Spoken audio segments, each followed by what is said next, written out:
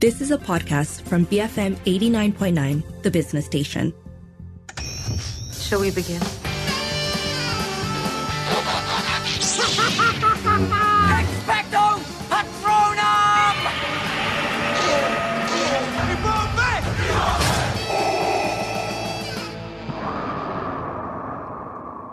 Baba, Yes, my son. tell me a story. The story of home. Millions of years ago, a meteorite made of vibranium struck the continent of Africa.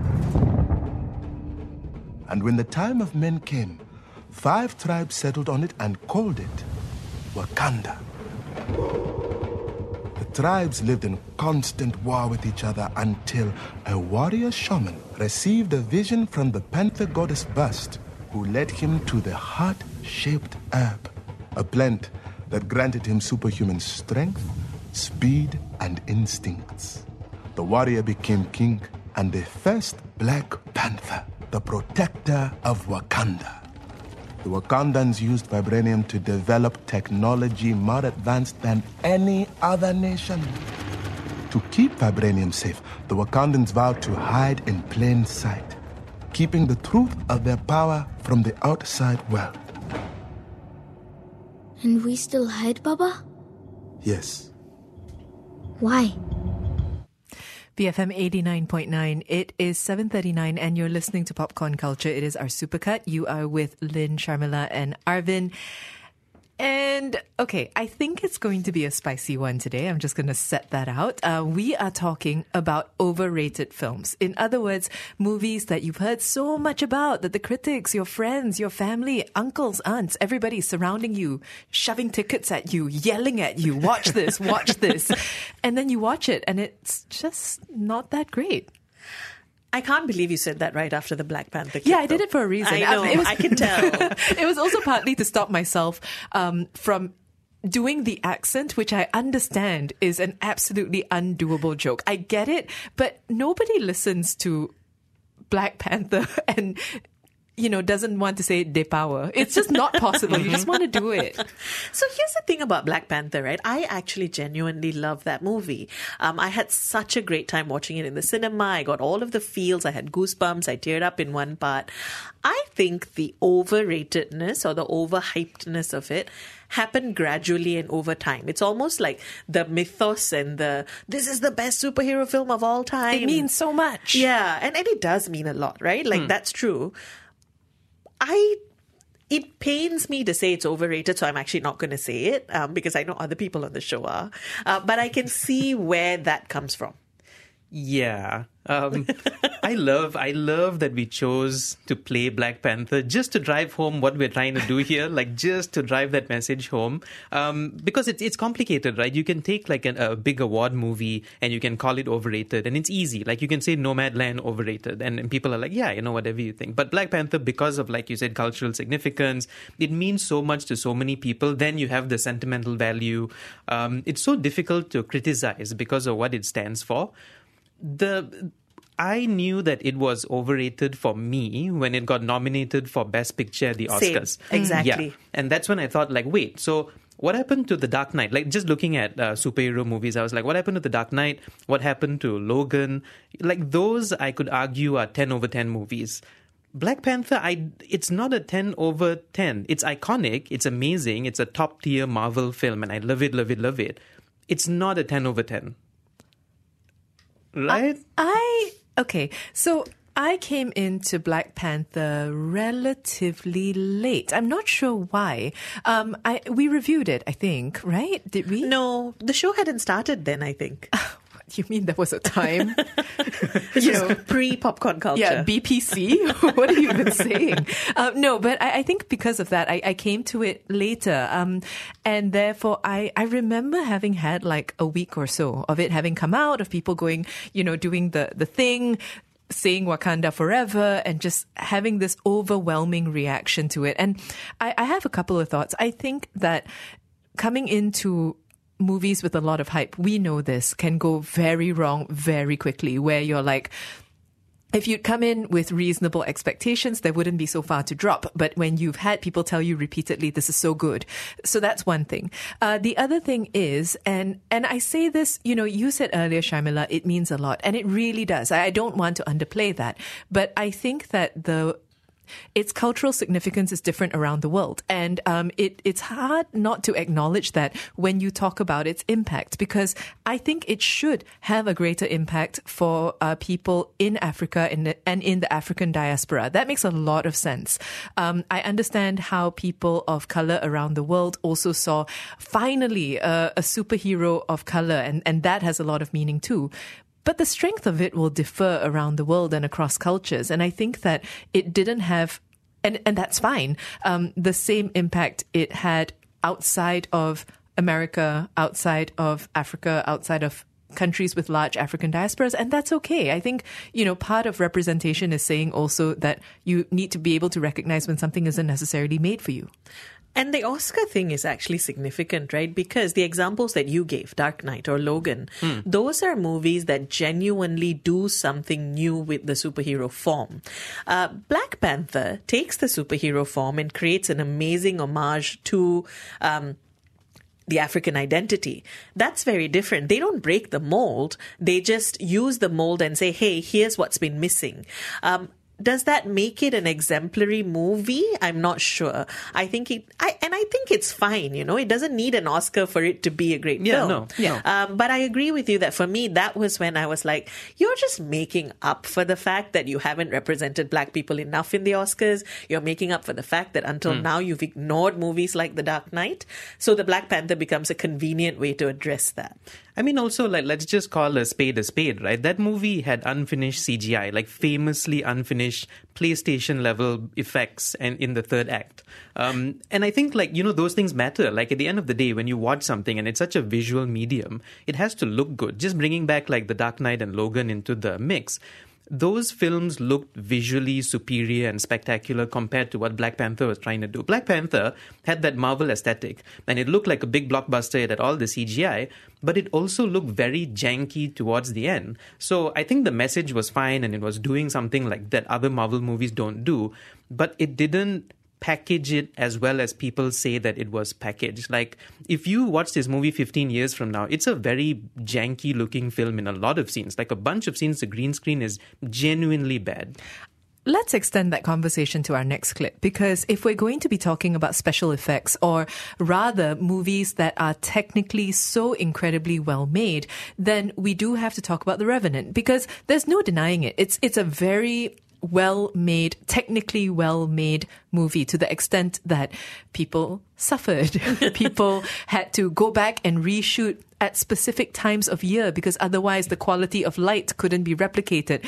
These are all very famous things on The Revenant's Oscar path, right? As they kept talking about how hard it all was. And it pays off. The movie looks really beautiful. What the heck, though? You watch the thing, and look, I looked for the clips for The Revenant, and revisiting it, I just thought, this movie is so beautiful and so well acted, and yet I don't get the hype at all. In the end, what happens? What is it all about? I also suffered watching it. So, maybe it was that kind of meta narrative. Did you eat a horse, though? Did you eat raw horse meat? I did not. Nor hide in the carcass of a bear, right? The bear attacks him. No, the bear attacks him. That's true. No, so Revenant is actually weirdly in the same scale as Black Panther in the sense that it was one of those movies where Leo gets awarded because he's been overlooked for years and years. And they're like, okay, here's a film where he stretched himself to his absolute limits. Let's give him the Oscar. But yeah, no, I think The Revenant is so overrated. I would never rewatch that film. Even while watching it, I was thinking to myself, I will probably never ever want to see this movie again. It's one of those movies that feel like it's been made calculatedly to win awards. Yeah. There are very few movies that I've wondered to myself, when is this going to end? Especially movies yes. that have the caliber of The Revenant. And I love Birdman, and that was his previous project, right? I love Birdman as one of my favorite things. And I think that hype sort of ruined it even more for me. I don't know. It's so much like a documentary. Like it's a bunch of very beautiful shots of very beautiful spaces and places. And I saw it in IMAX, so that made it even more like immersive. But at the end of the day, like 2.5 hours or 2 hours or whatever it was, it felt like a 4-hour long movie of just people like grunting and walking and walking very slowly and no dialogue. It didn't feel like a movie to me at all. And then it got nominated for a bunch of things. And I was like, I honestly, this is not, whatever is happening here, I'm not getting the messaging. Lee Jun says The Bear and Revenant should have won the Oscar. So, that so far is the winner. Let us know. We're talking today about overrated movies. In other words, movies that everybody told you should watch. They're really good. You watch it and you think, that's the best of it.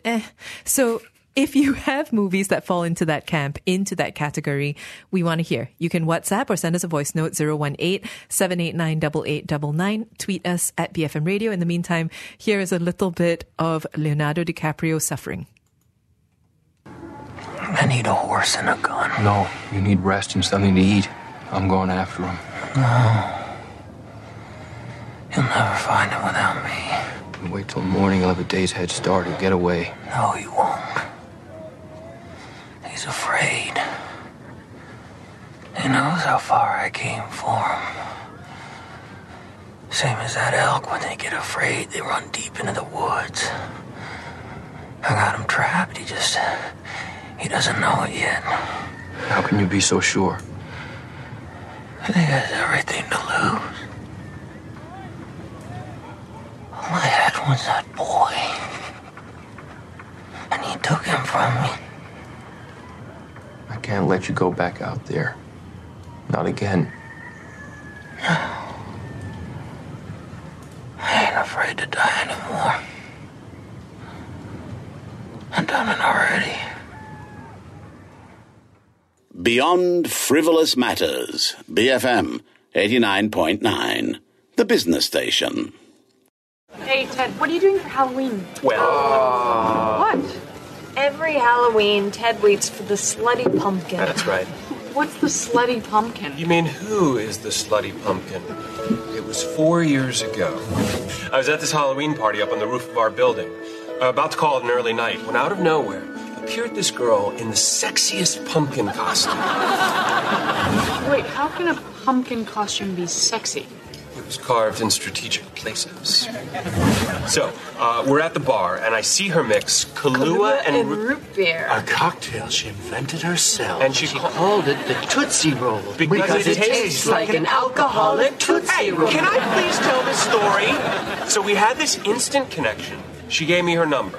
But then something went terribly wrong. Guys! And something went terribly wrong.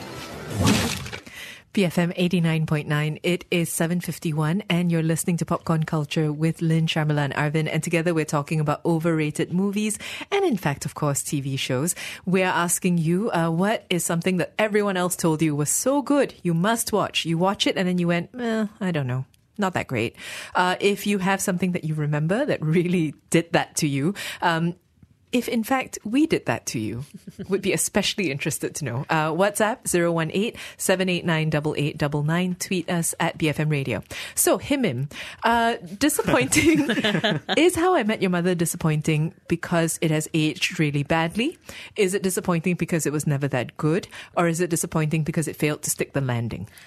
I can't tell anymore, it's to be probably, honest. I think it's a mix, right? For me, it might be, firstly, Ted Mosby, whom we heard a lot of there, just gets more and more unbearable as the show goes along. And then it doesn't stick the landing, right? Because they're just like, how many seasons of How I Met Your Mother? And finally turns out it doesn't matter at all. So I think in retrospect, I think of How I Met Your Mother as great individual sequences, pretty good cast, because I love Barney, I love Lily, I love Marshall, but eventually I'm just like, nope, I wouldn't recommend this show to anyone. See, I don't see it. The overratedness. Ah. So for me, I never followed How I Met Your Mother as a sequential thing. So I would drop in on different episodes, and it was nothing but a sitcom for me. And I know a lot of people consider it as more than a sitcom. Like, they were very interested to see who the mother was and how he met the mother, right? By the end of it, I was like, oh, okay, so that's it. So it checks out. It works. Like, a sitcom is doing what a sitcom is supposed to do. And I can still go back and watch reruns. I can watch like episodes if it's going like midway. I don't see the hate that the show has gotten since it finished. And I think that's why. Because for me, it was just that, like a half an hour, funny thing that was bottled in that period of time. I hated it at the time of its ending, mostly because I didn't really care about the mom, but the show wanted me to. And I could feel the show wanting me to. And they keep bringing you back to it, right? Like with this scene, it's always about, is she the mother? That's the thing. And so because of that, I'm like, well, if you're going to do this, then stick it lah. If you're not going to stick it, then I may judge you forever, and so be it. But more than that, I actually think that this is a larger sitcom problem, which is because sitcoms are predicated on making jokes. Jokes are predicated on, you hope punching up or sideways, but often down. And we see this happen all the time with older sitcoms. They joke about things or incidents or, frankly, people that we just don't find those jokes to be funny about anymore, like at all. And it's not anything to do with wokeness. It really has to do with perhaps this was never funny and the laugh track made you think otherwise. You know, it's one of those things. And I feel like sitcoms have to bear the brunt of this more than others because of the nature of the show, because of the lightheartedness of the show. There's more throwaway jokes about things that you're like, oh, I don't think that aged very well. I feel that way about Big Bang Theory quite a bit. I was a big fan of it when it was airing, especially the first few seasons. But in retrospect, when I look back at a lot of the stuff that were funny, are meant to be funny, probably still are funny if you are able to check your brain in at the door. But I feel a bit grossed out now, especially by the weird creepiness of like Howard or the kind of really racist Raj jokes, very stereotype, right? Raj has an Apu vibe. Yeah, really. Exactly. Yeah. And when I look at them now, I realize like, this doesn't work for me anymore. If they did stick the landing for How I Met Your Mother, Big Bang Theory, I've never been into because of, and I think I watched it too late, so I picked up on those things like very easily. So I didn't follow. But if they stuck the landing for How I Met Your Mother, would we be able to look back at it in a better way? Like Friends stuck the landing and we forgive it for a lot of its faults. I think maybe, but if I were to draw the comparison, Joey and Barney are not the same. Like I can forgive Joey a lot.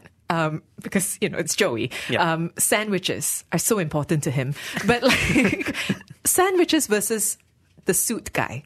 It's not the same, you know? And I think Barney as a character, for some reason, I just cannot anymore.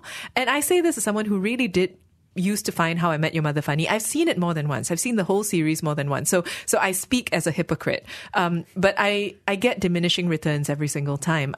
By the way, Ushalia says, Himim was just too good from season 1 to 8. I could watch it again and again. The theories that they come up with were hilarious, which is a good point. But yeah, they didn't stick the landing. The theory. So I think for me also, Barney became less and less funny the more and more I heard really gross people use Barney as an example.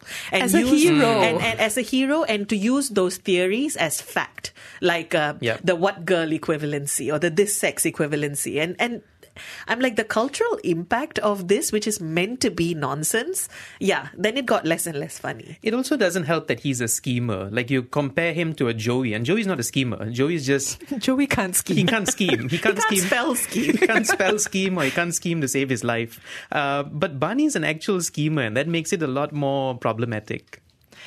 We also have, HX saying, yes, Big Bang Theory was just in a nutshell making fun of nerds. Being a nerd was the punchline, and honestly, it wasn't very creative.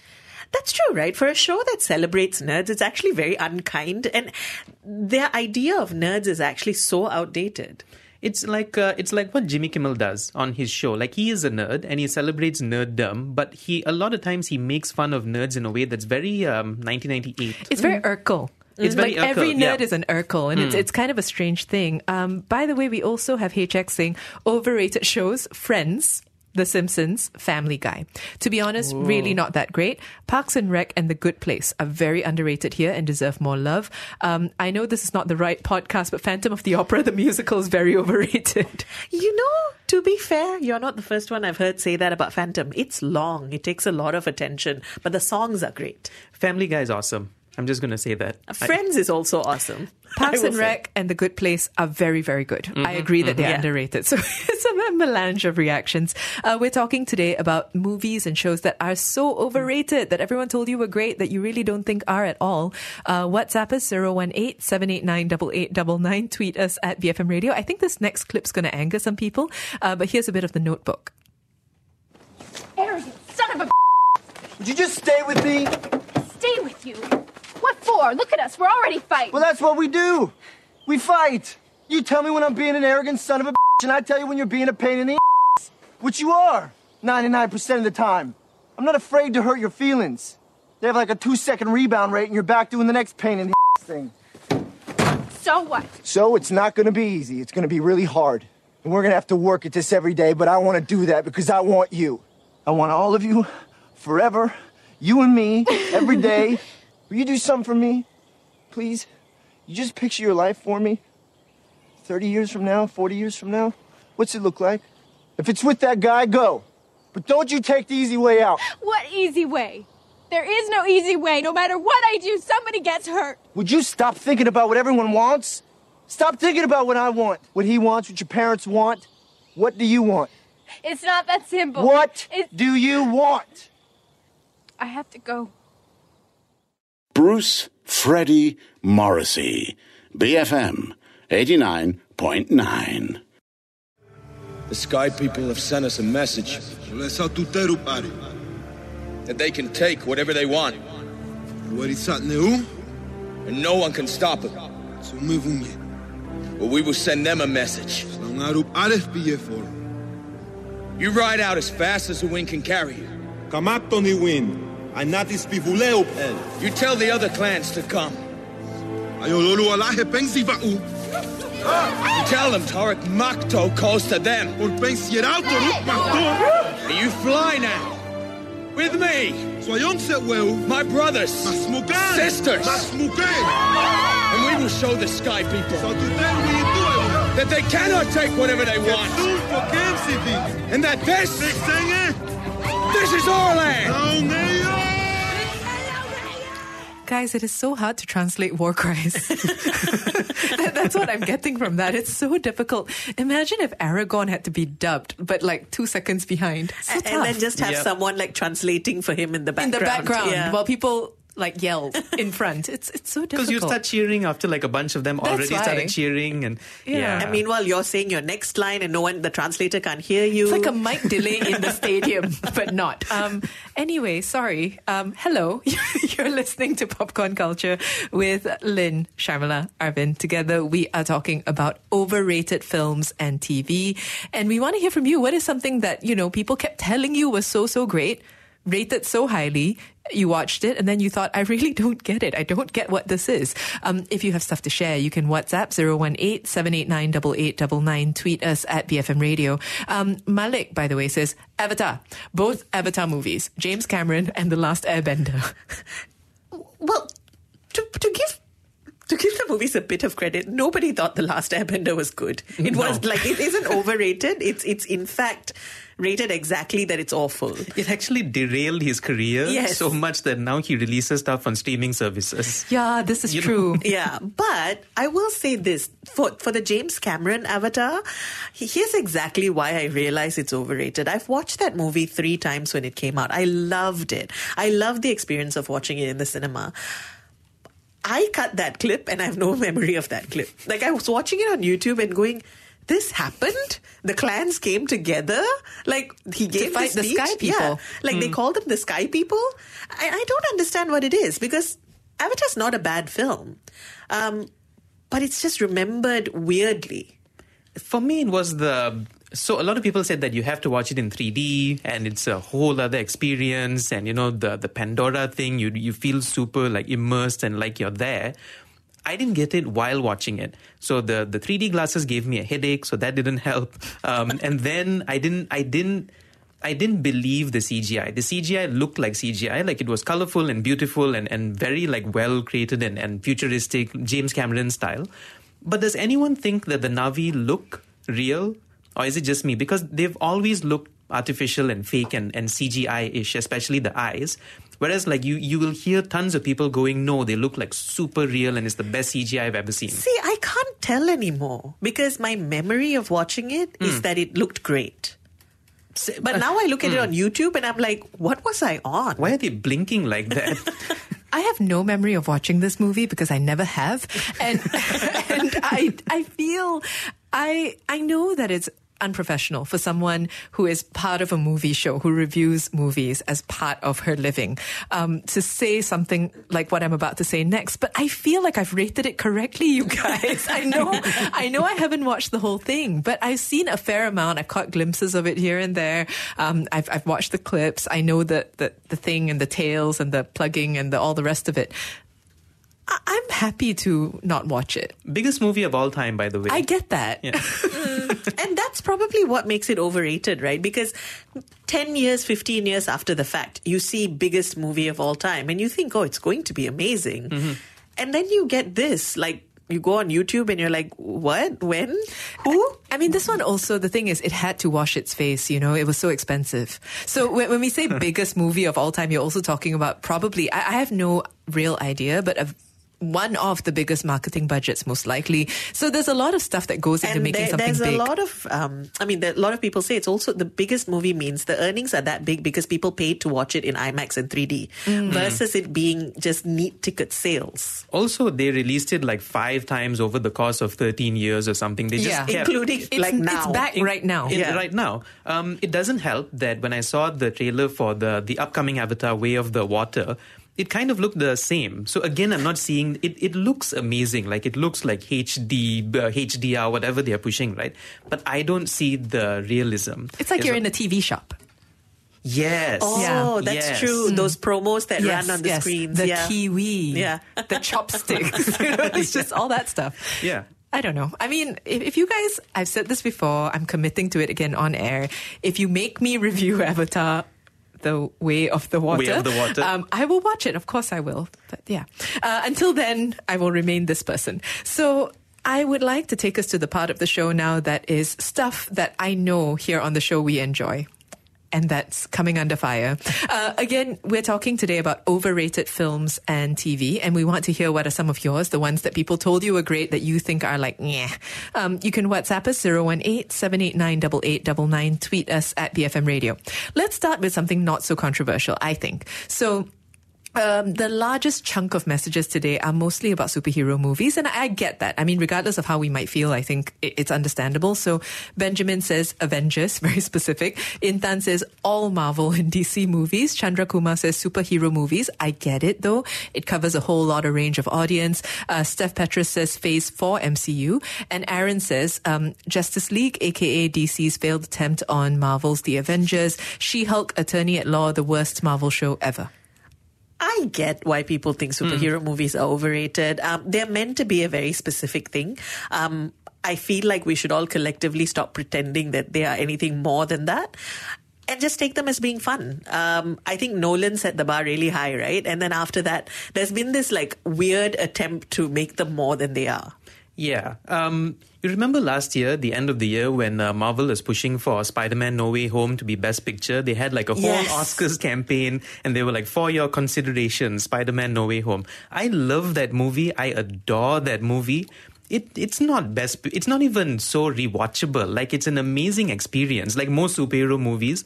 But like, let's not kid ourselves, lah. You know, it's not contending for like Best Picture, any kind of like mind-altering experience that anyone's gonna have. In some ways, I think the superhero movies have the Avatar problem, actually, of being hyped for a variety of reasons, because they come from a big studio, from a big director with big visual effects. They come with a built-in fan base. And so because of that, the hype is always going to be a certain kind of way, which therefore means that we also cannot just dial it back and go back to, you know, these are picture books and, you know, superheroes and that's fine. We don't always have to draw a correlation to actually, it's about COVID. Do you see the CIA? And you're like, yeah, nah, I think it's okay. Okay, so starting with not so controversial to slightly more controversial. Shaz says all the Star Wars movies from this century. Asnita says The Last Jedi and The Rise of Skywalker, they were fun to watch, but after you leave the cinema, you realize with disappointment that although these movies introduced some new ideas, overall it was just a rehashing of the original trilogy. You know, if they say in the last... Wait, did you say last century? Well, Shaz says this century. This century. Okay, makes sense. I agree. I think this century they wouldn't be anything really if they didn't have the older movies to fall back on, except maybe Rogue One. Rogue One's amazing. Yeah. When we say overrated, are we saying that because the movies make a lot of money? Because The Rise of Skywalker made so much money. It's not a good movie at all. I don't think anyone's reviewing that movie as like a great thing that they saw. It's a garbage movie. But you can enjoy it, but are you basing that on the amount of money that it makes as like a huge film? You know what I mean? I think overrated in this context, like superhero movies and Star Wars, might mean that the pervasiveness of them in pop culture makes them seem like they are much better movies than they actually are. Their place in pop culture. Yeah. Okay, that makes sense. Yeah. Okay. More controversial. Ultra Focus says Lost. Oof. Oh, that hurts. I have never watched it. I looked directly at Arvin in that moment. No, for me, no. That's just my answer. Still think it is the best TV show ever made. You can stack it against Game of Thrones. You can stack it against anything. Lost is the best TV thing ever. I loved Lost. It was event television for me. I made a date with my TV at that time every week as it dropped week on week. I cared about it so very much. On AXN? On AXN, exactly. Live through the ads. It's cool. I don't think that it's overrated, but I think that it needed some distance from the secrety box of secrets, and it's never what you think it is, except is it? And, I think you need a bit of space and time from all that hype, and also from, like, frankly, a lying showrunner who lies. Like, that guy lies. He lies about everything he does. And, sorry, too harsh. He lies about the things that he makes. Sorry, I realized I was getting really personal. But, he does tell you that people are not people, and then people in the movie will say that they are that person. And, like, he does that kind of thing. So I think that there is a certain element of that happening. All right, Kimberzilla says La La Land. Okay. So, we played The Notebook earlier, and La La Land was in close contention. I felt strongly about it. At least with two of us anyway. La La Land for me is the opposite of How I Met Your Mother. Earlier when I said, the not sticking the landing make me dislike the rest of the show. La La Land, I like the movie and give it a lot more credit than I think it deserves because of how great the ending is. But otherwise, I remember watching the movie and for 3/4 of it going, what's the big deal? Why is everyone going on about this thing? But also, what a visually amazing looking film. I mean, I think now everyone can tell who the one person in the show. Why are you pretending to agree with Sharmila while making a completely different point? It's not acceptable. So for me, I think the fact that I don't like musicals and the fact that I wouldn't normally like a movie like this, I think. And then I went into it and I was like completely blown away. It became one of my favorite things that year. I've seen it so many times. I love the songs. I love the way it looks. So all that put together in a package, it's one of my favorite movies. I can't rank it. La La Land. Loved by haters of musicals. That should be on the poster. I think that's key. I think that really is key because no one can sing, no one can dance. I mean, they sort of awkwardly tap. I think that if you love an old-fashioned musical, you recognize most of the flourishes that La La Land does, and La La Land kind of subverts those flourishes. But if you like them in the first place, they didn't need subversion. So it's a few different things. And I think the performances were good and all, but, it's fine. I think it's fine. I really think La La Land has one of the best endings a movie has. Almost enough to make me remember the movie much, much better than I did watching it. I liked it well enough. I think that it's the fact that it keeps coming up in these lists of so great, best movie ever that I hesitate over. Okay, next one is for me and Sharmila, I think. I'm not sure whether Arvin's watched it. Chi Chen says Peaky Blinders. I'm about 2 seasons in, so I'm not sure where that's coming from. So far, I think it's great. I'm 5 seasons in. It's rated fine. I think that it is well rated. Can I jump in very shamefacedly, actually, because I feel this way about The Wire. People keep telling me about The Wire, and maybe I came too late to it because I started watching it like last year, and I couldn't get through the first 2 episodes. I haven't started. It feels too 90s in a way that I don't like. I got kind of embroiled in it, but then didn't keep going. And I have every intention of going back to it. Until then, I will reserve the right because I feel like I need to watch it properly. Okay, Amshar says, The Sopranos, very repetitive and predictable. So that's one. The entire one. The next one is the entire TDK trilogy.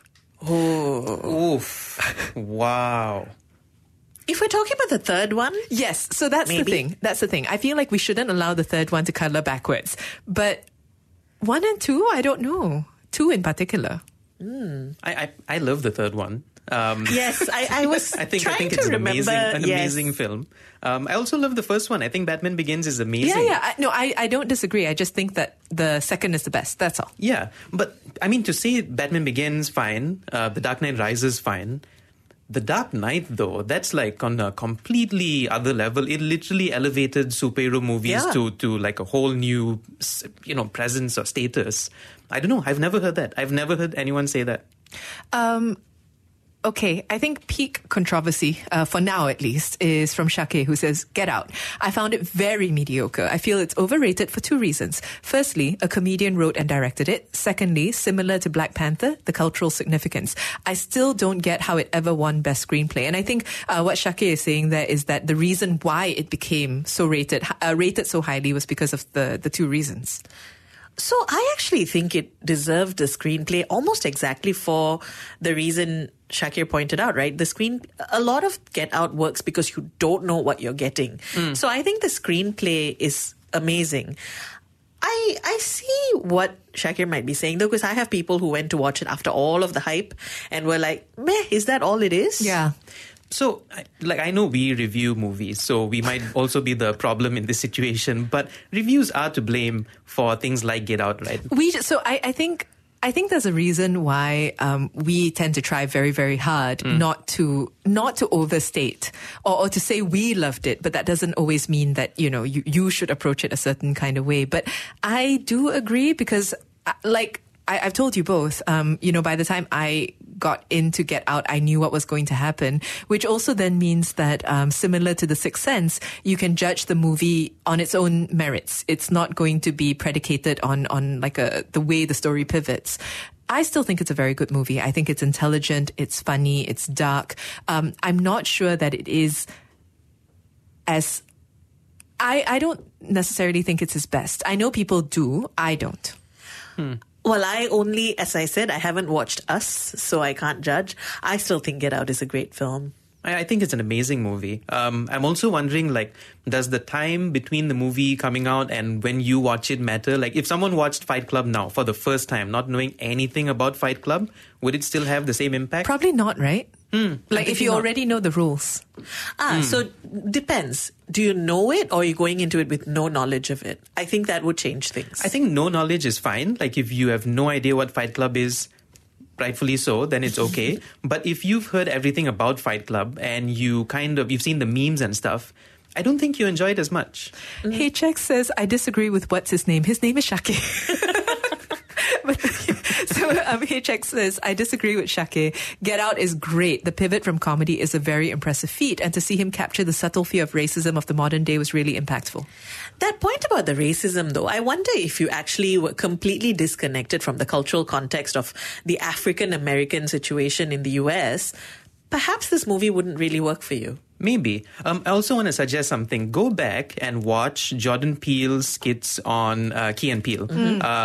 And see how he infuses horror into those things. It's very obvious after you've seen Get Out, just because of the comedian comment. Before we move on, I just wanted to... We're doing correspondence, right? So I just wanted to kind of... corral the responses so far to the things that have been said, to the opinions that have been shared. Sharmila, prepare yourself because Aduna says, how dare dare you diss The Wire? Blasphemous. I will just say, I always intend to give it another chance, and I will. I'm just saying, maybe I'm watching it at the wrong time. Is it enough to come back from blasphemy? Maybe not. I don't know. Maybe not. It might just be like that. What's a movie that would get you guys super angry, like Blasphemy? If someone called it overrated, like the one title that you would challenge them to like Mortal Kombat for, if they said, "Oh, what did you say?" Better Call Saul. I knew it. This is just an agenda. I will come up with Mad Men for me. I think it's Jurassic Park for me. Oh, that's nice. You know, that's nice. I feel that way about Jaws, by the way. Also. Oh, yeah, Jaws is a good one. Lord of the Rings, I can understand. Acquired Taste, I can understand. But if you say Jurassic Park's an overrated movie, I'd be like, no. I might agree with you. Because that movie doesn't pretend to be anything more than it is. So and that's part of what makes it great. Yes, exactly. Yeah. And I think that's important. The whole idea of being overrated is either someone sold it to you as being something else, or the movie is pretending to be something that it's not. And Jurassic Park hits exactly the spot it should. Exactly like Jaws. Yes. Yeah, exactly. Big shark, big teeth. Spielberg knows what he's doing. I mean, I mean that's what it comes down to. Steve says, I just watched Avatar when it was released again, and I really cannot remember the story the last time I watched it. It was not bad. I look forward to The Way of the Water, so there is that. Anil says, I could never stand Sheldon, so selfish and arrogant. She-Hulk is overrated for me. I think she broke the fourth wall too much. Deadpool broke the fourth wall, just nice. She-Hulk for me turned out to be a lot more disappointing. I like the sitcom format. I actually like the breaking of the fourth wall, but then they just did too much of it. I couldn't look past the bad CGI. It was a bit too bad to ignore. They should put that on the poster. They didn't overrate the CGI. Yeah, no. A bit too bad to ignore. Okay, a slightly longer one from Rish. For me, Interstellar was overrated, overhyped, and oversold. Ooh, I get that the movie has terrific performances. It's thought-provoking about time travel and space, blah, blah, blah. But Stargate SG-1 did something similar years before this movie in its season 2, and they did it beautifully in under an hour compared to the mind-numbing 3 hours run on Interstellar. By the way, does self-hyping count? If yes, then most of the DC movies are disappointing because I thought and I wanted it to be good, with the exception of Aquaman. MCU has it too. Bad apples like Iron Man 3 that absolutely butchered the premise of the Mandarin, only as a standalone movie, especially when it first came out. I also feel Doctor Strange Multiverse of Madness is overhyped. I would like to see more multiverse and more explanation of multiverse in the movie itself and not in future sequels. By the way, I heard what you guys said about The Big Bang Theory. I love it, and I don't think it will be overhyped or overrated for me. The show accompanied me during my PhD research, so there were lots of moments in that show that I could relate to. So perhaps it's nostalgia or sentiment, but it's always good for me. Sentiment and nostalgia counts for a lot when you look back at shows that you used to enjoy. I just wanted to say, Rish, that actually Interstellar is my least favorite Nolan, and I've had this discussion with Lynn and Arvind before. I never rewatched it after it first came out in the cinema because of how much I didn't really think it was that big a deal. And Lynn keeps recommending a rewatch. I hated it. I really didn't like Interstellar. I was mad. Like the kind of mad where you almost understand how people become bad fans who take to the internet and say things. Because we haven't mentioned his name. We're going to mention his name. Zack Snyder? Yeah. No, okay, here's the thing. So when I first watched Interstellar, because I have very high expectations of Christopher Nolan as a filmmaker, I was really disappointed. I thought that it was only okay. Rish, on first watch, I agree with everything you said. I really thought it didn't earn the emotional resonance that it was attempting to get by the midpoint of the movie, and that it kept pushing home for the rest of the film. Because the thing about Interstellar is, I know everyone goes on about the science, but if the emotional logic doesn't work for you, the whole film doesn't work for you. Because ultimately you have to believe in the emotional strength and heft and weight of the whole thing. When I watched it the first time, I really didn't get it. The effects were beautiful, the acting is great. But the second time when I went in going, very snide, not pleasant. I was like, I know I hate this, whatever. It's on, someone else wants to watch it. Okay. I loved it so much. I can't say what changed. I think it was expectations. I think it was expectations. I feel like I really want to rewatch Interstellar to see whether now post Tenet, I might like it a little bit more. And if you still hate it, I would still understand. But I feel like if you've only seen it the once, it's hard to say. Like, you guys know that I love Interstellar. Mm-hmm. Like, I've always loved Interstellar. So that doesn't change. It's interesting to see Nolan in that conversation, though, because of how big he is as a blockbuster filmmaker and people naming his movies as like overrated. I also love the word self-hype for DC, because that is so what they do, right? It's so what they do. Best movie, the hierarchy of power is about to change. It's their brand. It's exactly what they do. So, we are talking today about overrated films and TV, and asking you what are some of the things that people have told you really good and then you thought really not. You can WhatsApp us 018-789-8899, and of course tweet us at BFM Radio. We do, however, have this message, I think, to set up our next clip, because Madhav says, almost every Oscar-winning movie ever. Why do they win? So sleep-inducing. Madhav, tell us if you feel this way about No Country for Old Men, which is our next clip. What's the most you ever lost on a coin toss? Sir? The most you ever lost on a coin toss?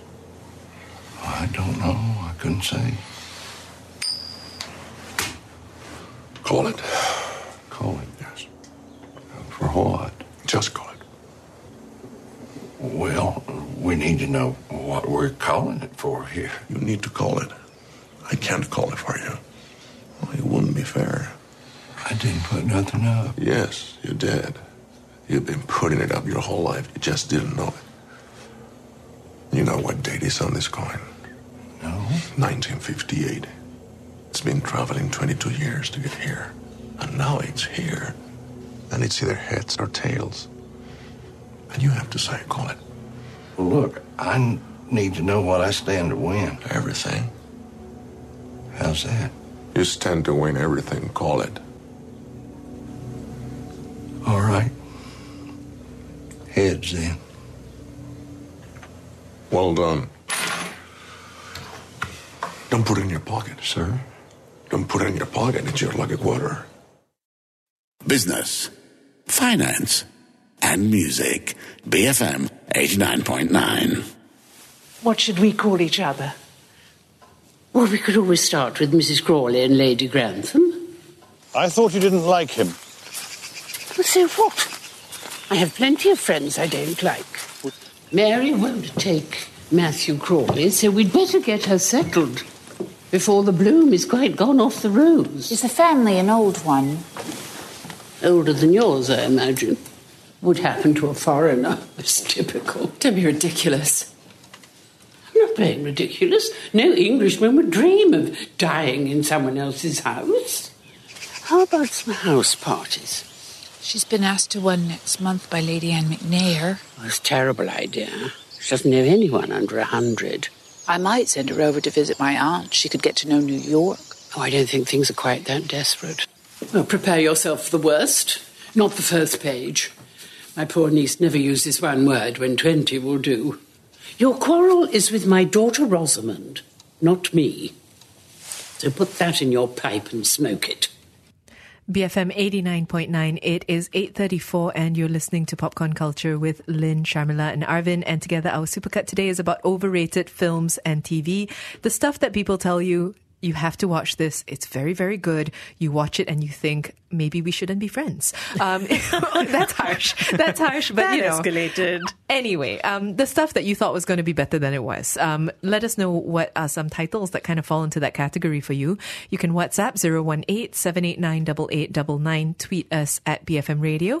I never watched Downton Abbey. I mean, it ran for so long. It became like Posh Greys, but I never followed it. Well, firstly, I think our recommendation of The Crown did test our friendship with Arvin. Oh, yeah. Oh, yeah, that show. Yeah. Where we were both going on and on about it. Be honest. Yeah. Did you think about just like calling it quits? Yeah. Like thinking about existential questions. Or like, why do I do this? and why am I friends with these people who like this show? Yeah. Who would recommend something like this? Were you prepared to send a breakup message? That's the benefit of having a streaming service, so you can skip episodes. The truth comes out. Well, it's also, I mean, Downton is also a Netflix thing. No, well, not when I watched it though. Yes, and then it became. Yeah.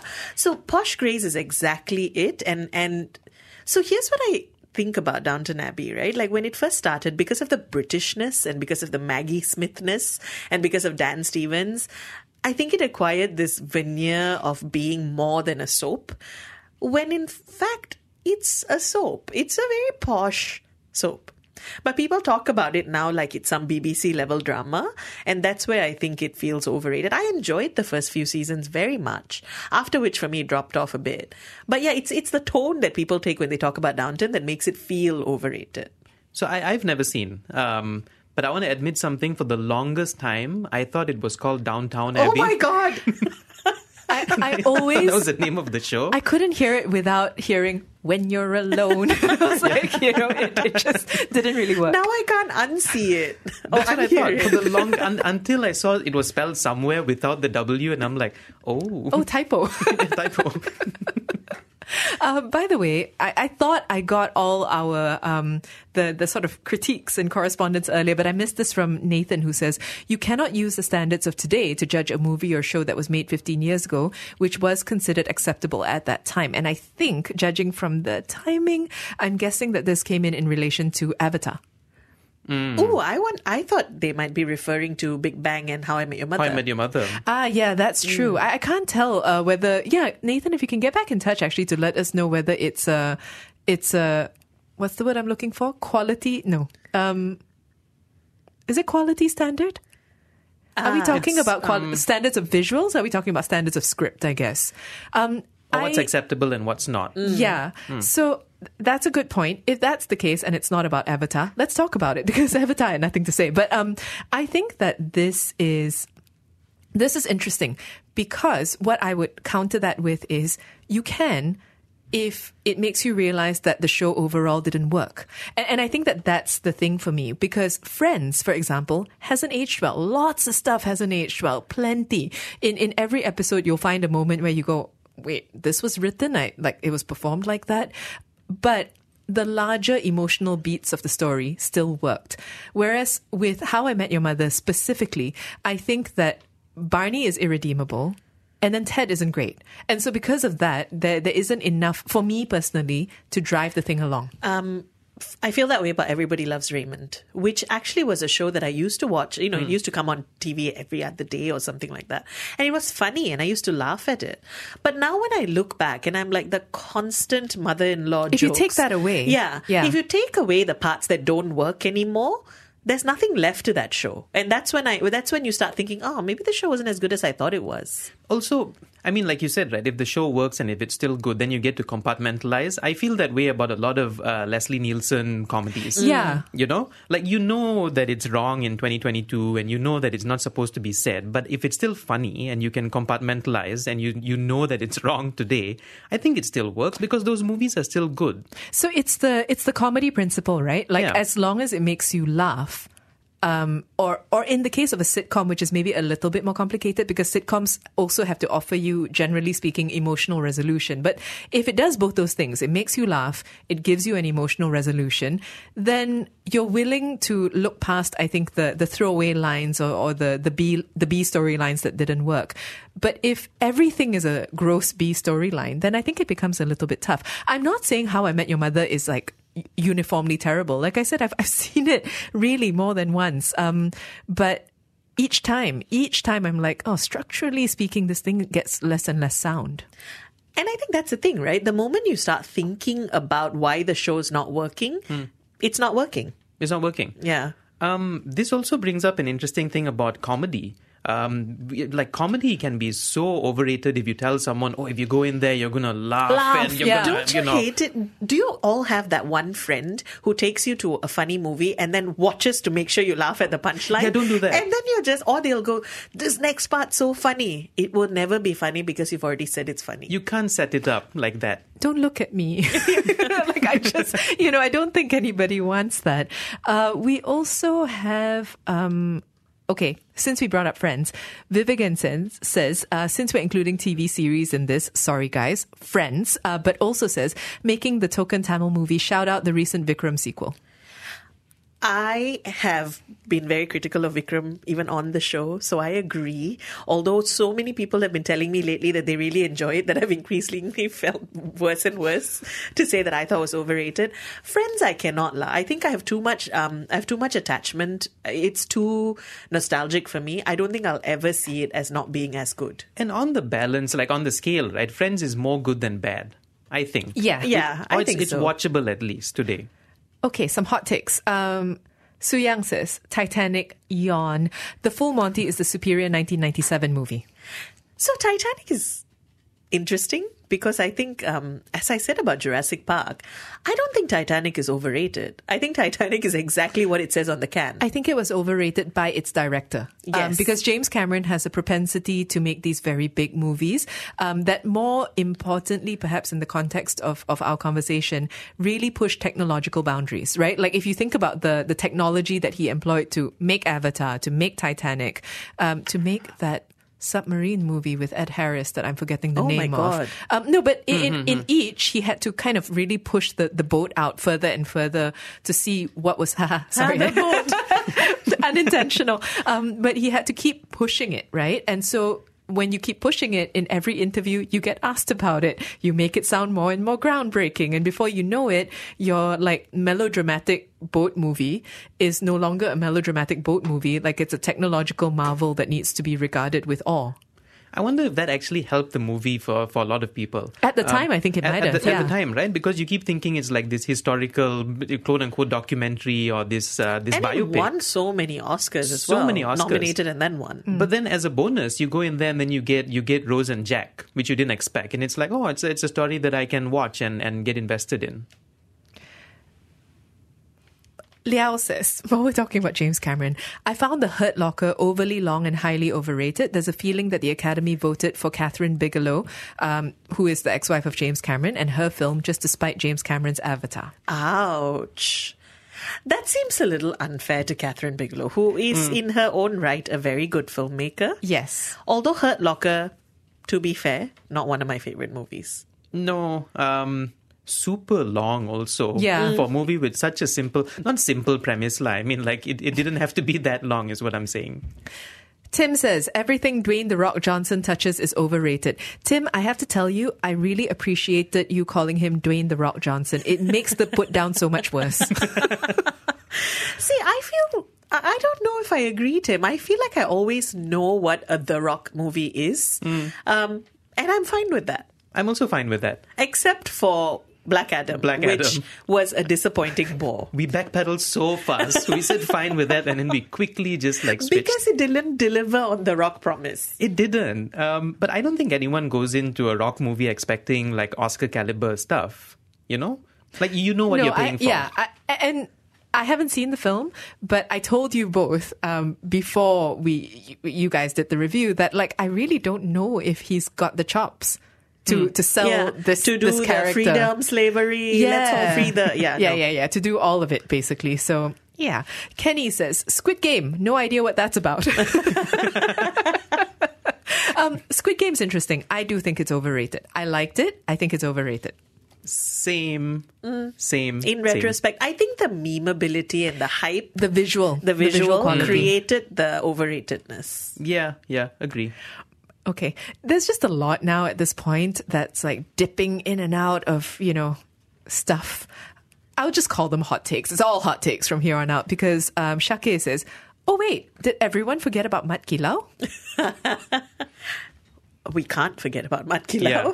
But also it's all on podcast, on the BFM website, BFM app, Spotify, Apple Music, wherever you get your podcast from. I think we can all safely say that we thought Mat Kilau was overrated. Mm-hmm. For the rest of what we thought, you can go and listen to our review. But yeah, we certainly did not forget.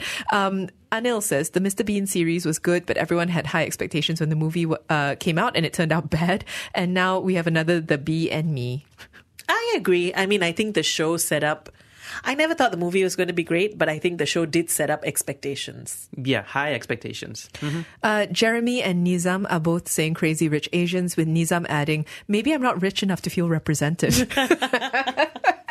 I think Crazy Rich Asians is hugely overrated. Is there a sequel coming out? Or is that because the buzz sort of like died? did not hear of a sequel, but I could be mistaken because I ignore a lot of things about that film. I think Crazy Rich Asians is perfectly fine if you think of it as a rom-com and a rom-com only. I think it really, really buckles under the weight of representation and all the rest of it. As a romantic comedy, I don't think that it would have had the expectations it had. If I guess we just went in without the just crazy rich people. Just less catchy, admittedly. Measy says, I'm still wondering what was the big deal about Crouching Tiger, Hidden Dragon. I'm not even sure I got the title correct. Chow Yun, I know, right? Chow Yun Fat standing on the bamboo just made me cringe. I see the bun gangster looking out of place. Crouching Lion, Hidden Snake. Crouching Dragon, Tiger somewhere. Wow. That one I cannot brain la because I genuinely love Crouching Tiger so much. So, what if a person was expecting a very action-packed martial arts movie? movie? And then you got Floating on Trees. Yeah. Yeah, that may be. It's all about expectations. It's all about expectations. It's also not just floating on trees. It's like very stilted, poetic love language with no eye contact. Then you float on trees. With bad hair. Yeah, so it's a lot of different things, but I think it's a great film. Urshalia says, all the Oceans movies. Oh. I love the first one very much. I also love the second one. Same. The I would second go up one's to fun. 2. Yeah. Beyond that, fair enough. Gabriel says, Umbrella Academy on Netflix is heavily overrated in my opinion. See, I don't know if I agree. Once again, I think Umbrella Academy just looks like a slightly superficial X-Men knockoff, and I'm fine with that. Yeah, if it was hyped like Stranger Things, then it would be overrated. Then I would be annoyed. Yeah. But this one, Dula dance-offs, whatever, I'm fine. There are no stakes. Yeah. Isaac says, Martin Scorsese's The Departed, it's good, but the original Hong Kong version was way better and so underrated. Talk about being overrated and underrated at the same time for the same story concept. So I think that, firstly, the story concept is quite simple and therefore, quite replicable in a number of gangster settings. But I don't think this is a controversial take to say that Infernal Affairs will Infernal Affairs will always be better than The Departed, which is a good movie, but it's better. Yeah, I agree. Yep. Yeah. So Isaac, thumbs up all round.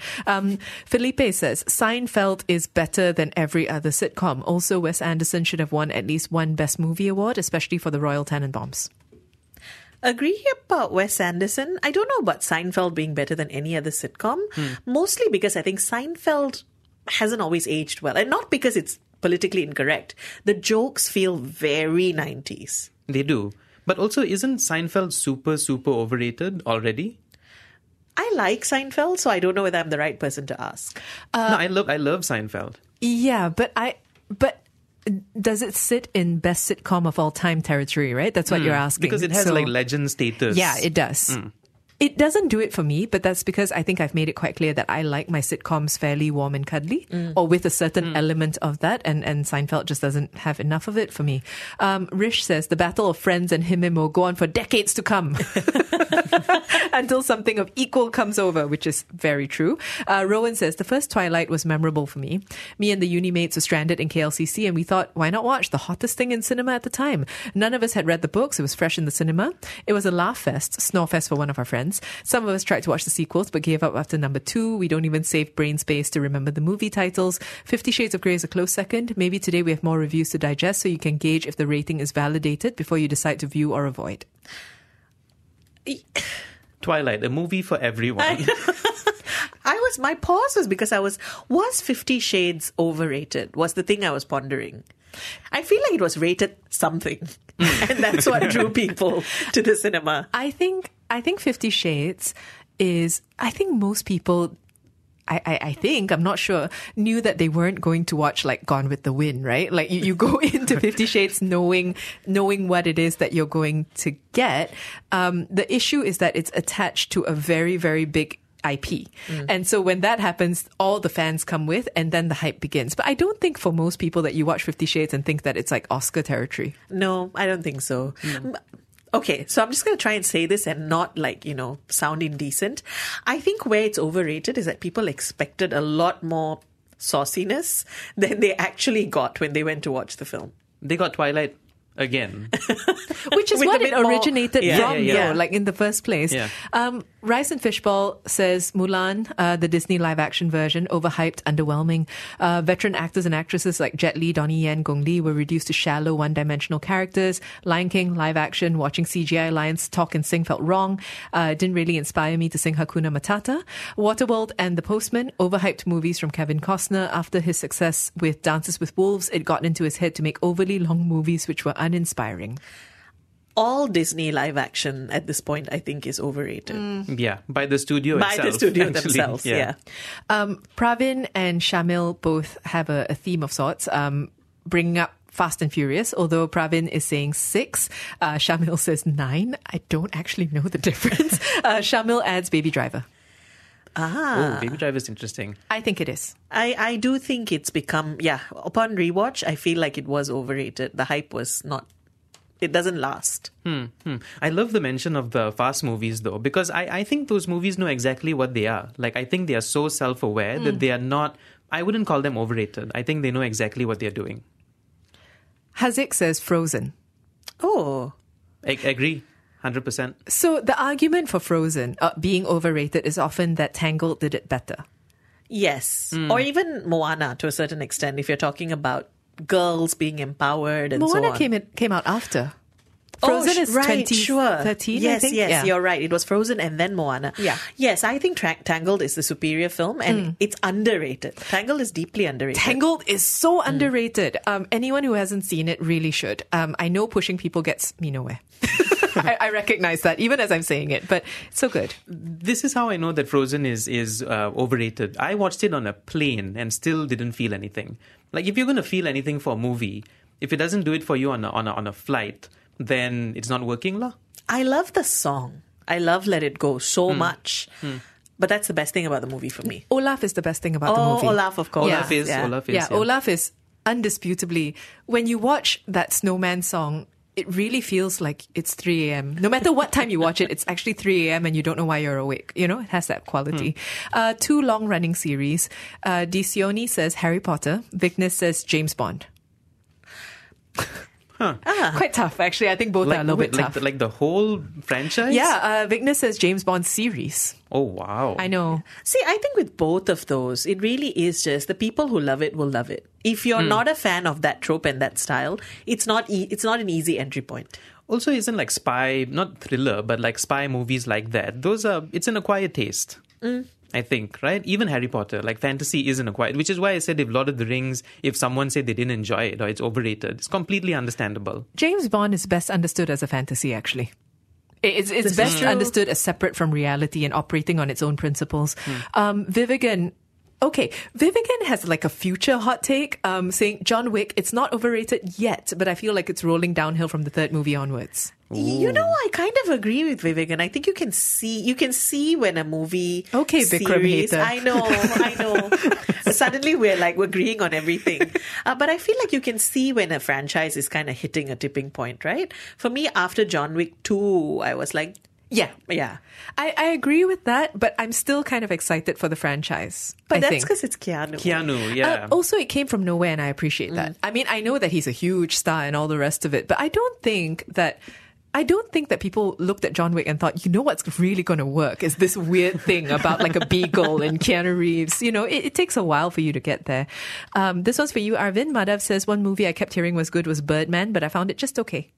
Ooh. So that's a movie that I didn't have any expectations for. It's easily like in my top 10 favorite movies of all time. I love Birdman. I could watch it over and over again. The extremes of Iñárritu, right? I mean, we went from The Revenant to Birdman. I would never watch Revenant again. I would watch Birdman over and over. Any number of times. Joyi says, speaking of Gone with the Wind, that famous line, frankly, my dear, I don't give a damn. Watching the film and getting to that line was so very rated. Expectations exceeded, which I appreciated. HX says, to Arvind's point, the Fast movies know exactly what they are, except for Vin Diesel. That man is still waiting for his Oscar, which I think is a fair critique. And we have just a couple of minutes left. I'm going to close on some selections from Jesper, who says, actually, I say we're closing, but it's kind of, okay, the Godfather movies. Oh, only the 3rd, which nobody likes anyway. The English Patient. Shakespeare in Love. Yes. Okay, Shakespeare in Love Eternal is terrible. Sunshine of the Spotless Mind. Oh. Remember you said what is the one movie that I would be like, what, Yes. I will cut you? Yeah. Eternal Sunshine. If someone told me it was overrated. I said Mortal Kombat, but, but okay. Sorry, I escalated. Sorry, Jesper, not a threat. It's mortal. No, I mean, if anything, Mortal Kombat's more serious, right? Like, yeah, that's true. If you go on the name, you can respawn. Yeah, but I cut you. can respawn. I'll cut you implies they didn't do anything to harm me, but I attacked them. No, but Eternal Sunshine, I agree with you. Eternal Sunshine, Jaws, and Jurassic Park are our trifecta I think so far. Crash, Fair, Lost in Translation, Lost in America, Boyhood, AI, Argo, American Sniper, Dunkirk, Clockwork Orange. There's some really like Shawshank Redemption, Life of Pi, The Martian, let's see, Dune, which I guess, Seven, Fight Club, Troy, Once Upon a Time in Hollywood, so a bunch of Brad Pitt movies, Independence Day, Armageddon, Apocalypse Now, and Ferris Bueller's Day Off, which I disagree, Jesper. I'm sorry, I cannot. Ferris Bueller's awesome, though. Yeah. And in fact, underrated because I don't think a lot of people today think of that movie immediately. Jesper brought up Donnie Darko as well. Huh. Donnie Darko, I think the hype, it feeds its own hype a little bit. I think Donnie Darko has the Inception problem. Yeah. Like where if people go like, oh, you're going to have to get... And it's got an Insider's Club quality, which can be annoying. Also, if you don't watch it at that time, like that year, then it loses that novelty, right? Movies like that. So, we've been talking today about overrated films and getting so many recommendations and hurtful messages about movies and shows that we really like. So, seems like the right time to call it. If you'd like to keep those thoughts coming, though, we do read everything that gets sent our way. You can WhatsApp us 018-789-8899. Tweet us at BFM Radio and write to us at movies@bfm.my. Thank you so much for listening. This has been Popcorn Culture, BFM 89.9.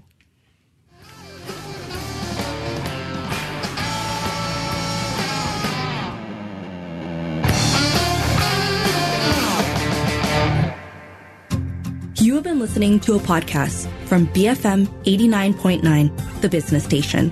For more stories of the same kind, download the BFM app.